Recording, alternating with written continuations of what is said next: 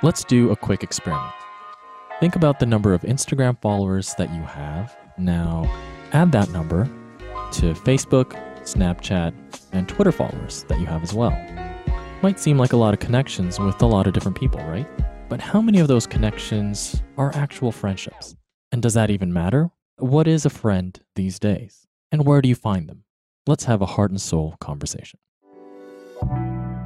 You're listening to Heart and Soul, a podcast from the Iglesia Ni Cristo Church of Christ.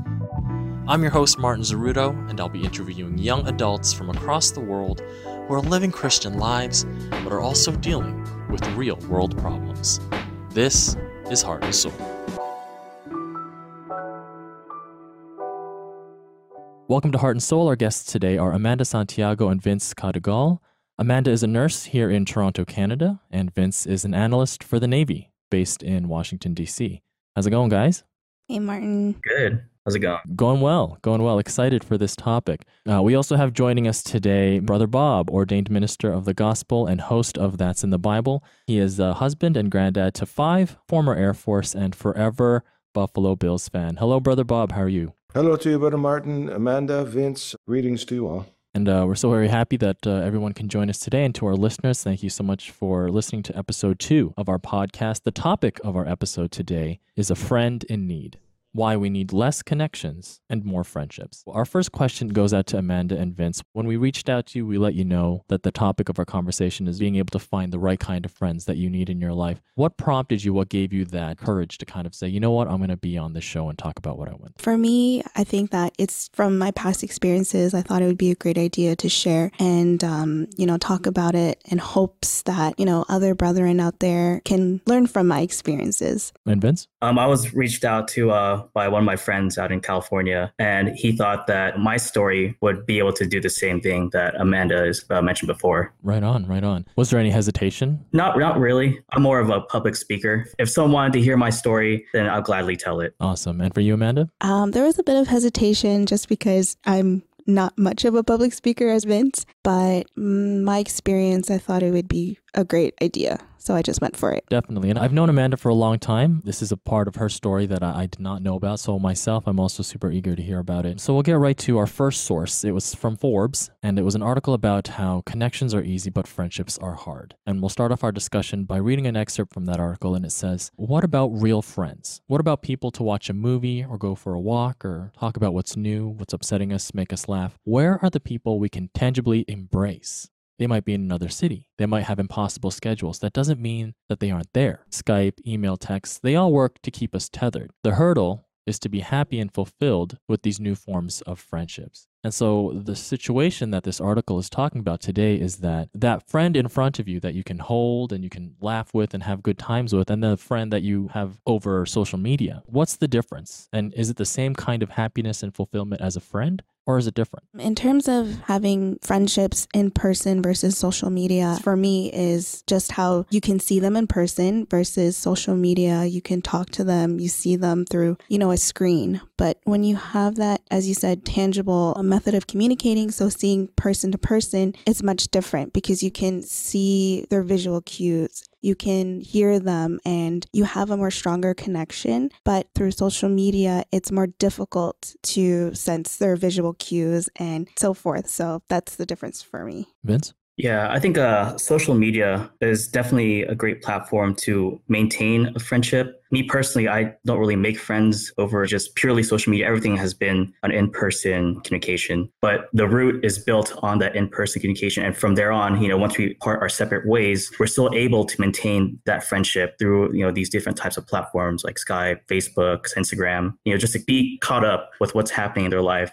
For sure. Is they say when you meet somebody in person for the first time, they're trying to give you the best first impression. So maybe not all parts of what they're showing you is as authentic as it can be. Do you feel like that level of superficiality is greater online because they can curate everything that they show the world and curate how they communicate with you? Is there that danger, or do you feel like maybe not everything is as it seems when you're connecting with somebody online? Nothing is ever as it seems, yes, especially on social media. Talking about myself as well included, people like to post pictures and videos about the good things about what they've experienced. And they don't really share, their downs. So if something happens, they don't share that. They only share what's the good things about their lives. And so it's kind of hard to see the whole picture of that person. And that's one of the downfalls for social media, because they paint a positive picture all the time and you can't really see the whole picture. Is that true, Vince? Yes, definitely. Like at least as for me, one aspect of it, because there's also certain other areas in social media where you can private your account and really make it just like make another account and private it and really make it cater towards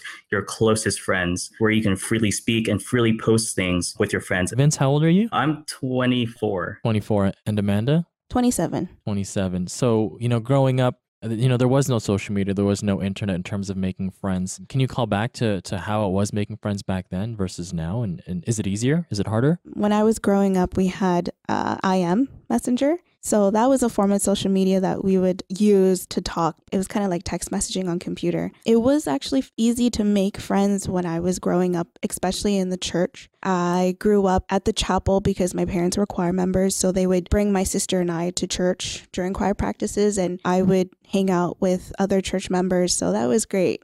So you found it was easier? Yes. What about you, Vince? Yes, growing up, like in your like pre-adolescent days, I felt like everything was easier. The world wasn't as big and Or complicated? When you're a kid, all you just want to do is have fun and run around, right? The other kids around the playground just want to do the same thing. So I felt that it was easier. And then the more older you get, going to your adolescence, I think it starts getting a bit more difficult, just because it just depends on, the type of person you are, if you're introvert, extrovert, that they'll affect how you treat people and how you like meet them. Definitely. Definitely. I remember when I was a kid, in the cafeteria, pretty much the talking point was lunch. Like, oh, you sat down beside somebody. Hey, what do you have for lunch? Oh, I have this. And it's like, what do you have? I'm like, oh, I have rice.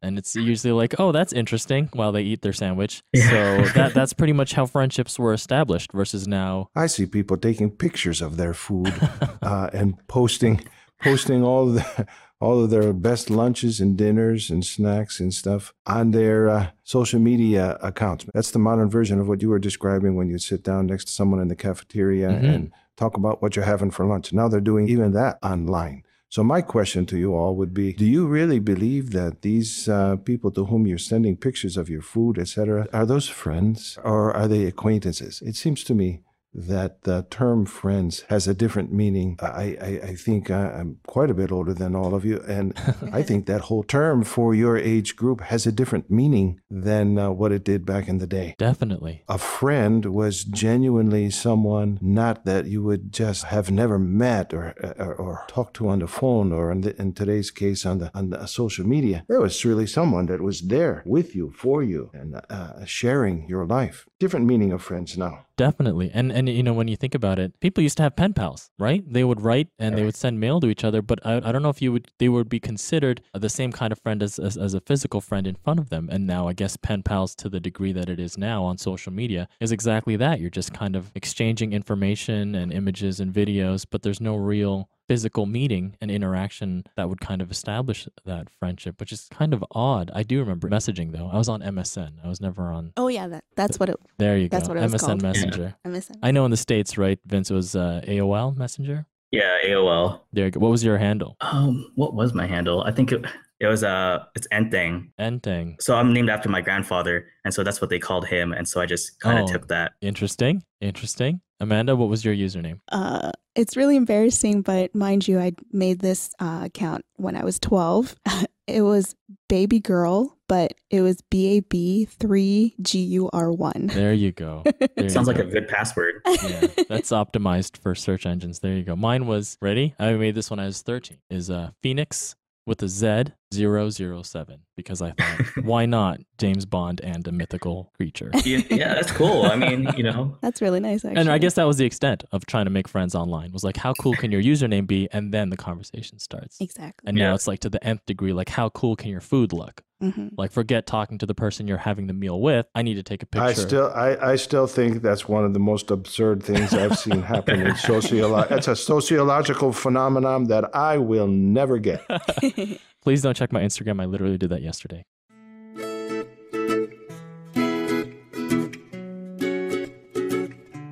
Hi, this is Michelle Beretta, one of the producers from INC Media. I want to tell you about one of the shows we're working on called The Solution. It's a show that provides biblical responses and solutions to common family and life problems. It's a conversation between guest and minister, learning from the Bible together. In our latest episode, we meet Mark. He's a university student, and he talks to Donald Pinnock, a minister of the gospel in the Church of Christ, about his struggle with loneliness and the challenge of making new friends as an adult. Watch this episode and more on incmedia.org/The Solution. Bye for now.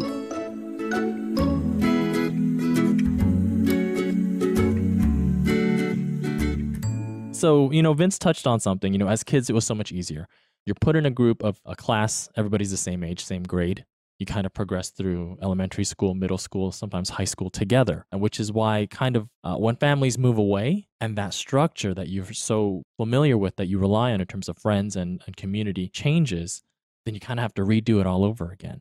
Vince, can you tell us a little bit about what happened when your family went through something similar, or when you went through something similar? So my father was in the Navy for his whole career. And so we would move every 4 years. And every time we would move, it's always a new place, new environment, and especially new people that you have to make into your friends. You have to say bye to your old friends whenever I would move. Yeah, it would be different. A lot of the time, especially growing up, I became more introverted. I was pretty much a quiet kid growing up. I wouldn't really approach people or try to put myself in a situation where it'd be easier to make friends, because I was always shy, always with my parents. It was really more of my parents pushing me to go out. And for the most part, I would make friends through their friends. They would make friends with the other brethren, and then we would go to their place, and then I would make friends with their kids. When you describe yourself as an introvert, what does that mean? Really shy, really quiet, just to myself. There could be, levels of introvert, extrovert. Back then, I was really to the degree of where sometimes whenever we would go to these area meetings and house parties, I would kind of just stay to myself while all the other kids would just hang out, because I didn't know how to approach it. I didn't know how to include myself to be part of their group. And so I would just tuck myself away in some corner or hallway. And I remember people would always ask me, "Hey, are you okay?" When they would find me, alone at these parties. Right. And when you would find these places to be alone, was it because you were trying to get away, or you weren't able to deal with the pressures of talking to people? What was that mechanism to relieve you of? Yeah, it was definitely all the above. I was trying to get away from that social setting, and trying to get away from that pressure of these cues of where I felt that I put on myself that I need to go talk to these people and be sociable, but I didn't know how to do that. And that was growing up? Yes. Was that the same for you, Amanda? I know you mentioned friends at church, but when it came to school, were you introverted, extroverted? How was that? Well, when I graduated middle school, I went to a new high school, so I had to make a complete set of new friends, and I knew I had to adapt. So I'm kind of either or, extroverted or introverted. It just depends on the situation. But when I started high school, that very first day, I had to adapt. So I had to make friends. I was in drama class. It was my very first class in high school, and I just popped in, and first I observed kind of my surroundings, looked at people, and then I saw another girl, and I approached her first. So that's how I ended up building my friends and making friendships. So I just had to adapt. I remember when I was in grade 8, so I grew up downtown Toronto my whole life, and then elementary school, so from kindergarten to grade 6, same core group of friends. Then middle school, we have here in Canada, from grade 7 and 8, right before high school. That was middle school. And so right after grade 8 is when you go to high school, right? That's kind of when you branch off from all of your childhood friends. But in the middle of my 8th grade in school, we moved. Literally halfway through the 8th grade year. So I couldn't even end my elementary era or generation with them before high school, where we all branched off. We were moving. Devastated. Totally devastated. And when we moved to Scarborough, started at a new school, had no friends. In my old school, I ran for class president. And in my new school, I was being bullied because some of the things that they were teaching we had already learned in my old school. So they called me Brainer. And they would take markers, like Sharpies, and they would write on my clothes. They would write Brainer. And I was like, man, this is not fun anymore. I went from a core group of friends I knew my whole life to this new school where I'm being bullied, and I'm still the same person. How come I don't have any friends? Vince, how old were you when you moved, and what was that experience? I was about 11 years old, moving into middle school, and then so similar. Yeah, similar. I also moved even in the middle of my sophomore year, I moved. Didn't really change high schools, but I did move away from my core group of friends as far as, in church and the neighborhood. And so in this new neighborhood, whenever you'd move within an area and you're still at the same locale, but you still move, the area groups that we have in church. Right. And so it'd be a different area group. And so I didn't really know anyone in there. Being an introvert, I would always keep to my core group of friends, not really branch out from them, even though, we grew up together and we met new people, it would still be those same people. And so I didn't really give myself that option to meet other people. Did you resent the fact that you had to start fresh or that you left your core group of friends? A little bit, definitely. At first, when I was really shy, I was like, why is this happening? How come I can't see my friends anymore? How come whenever I go to these church events, they're not there? So definitely resented that fact a lot. For sure. Brother Bob, when growing up, did you just stay in one school? Was there ever a moment where your family moved away and you had to start fresh with your friends? I think almost everyone, Martin, in the military sees their children go through that. And even we in the ministry, we often move a lot and see our children go through that. And when it comes to friendships for them, there's always a danger going into new schools, a danger going into new neighborhoods. The Bible gives a warning about that. It's recorded in 2 Corinthians 11:26. It says this, "In my many travels, I have been in danger from floods and from robbers, in danger from my own people and from Gentiles. There have been dangers in the cities, dangers in the wilds, dangers on the high seas, and dangers from false friends." So here's a long list of dangers, pretty serious dangers, and included right in the list of all kinds of real danger is included false friends. So going to new places, everyone has to be always alert that there may be those who may try to befriend you but have ulterior motives. Something always to be alert about. Definitely. Amanda, growing up in high school, would you say your friends were a little bit more those who were from church or more closer to the ones outside the church? In high school, all my friends were non-members. Can you speak a little bit about to those kind of friends in relation to the verse that Brother Bob said? Were you noticing that maybe some of these friends weren't necessarily good for you? I did have some friends that were not really good influences. They kind of fell into the peer pressures of experimenting a lot with certain things and trying to fit in with the status quo. And so it was difficult trying to, hold back. What would they say to you? They would often say like, hey, why don't you just try it? Or why don't you just hang out with us? We're meeting up with these people. So you don't know if you don't like it if you don't try it, right? And so it was really hard. Peer pressure for me was really hard in high school. And so I had to always have a constant reminder like, this is wrong, and try and, focus on my studies rather than focusing on trying to fit in. Vince, any peer pressures in high school? Definitely a lot of peer pressures around, not really with my friends growing up in high school.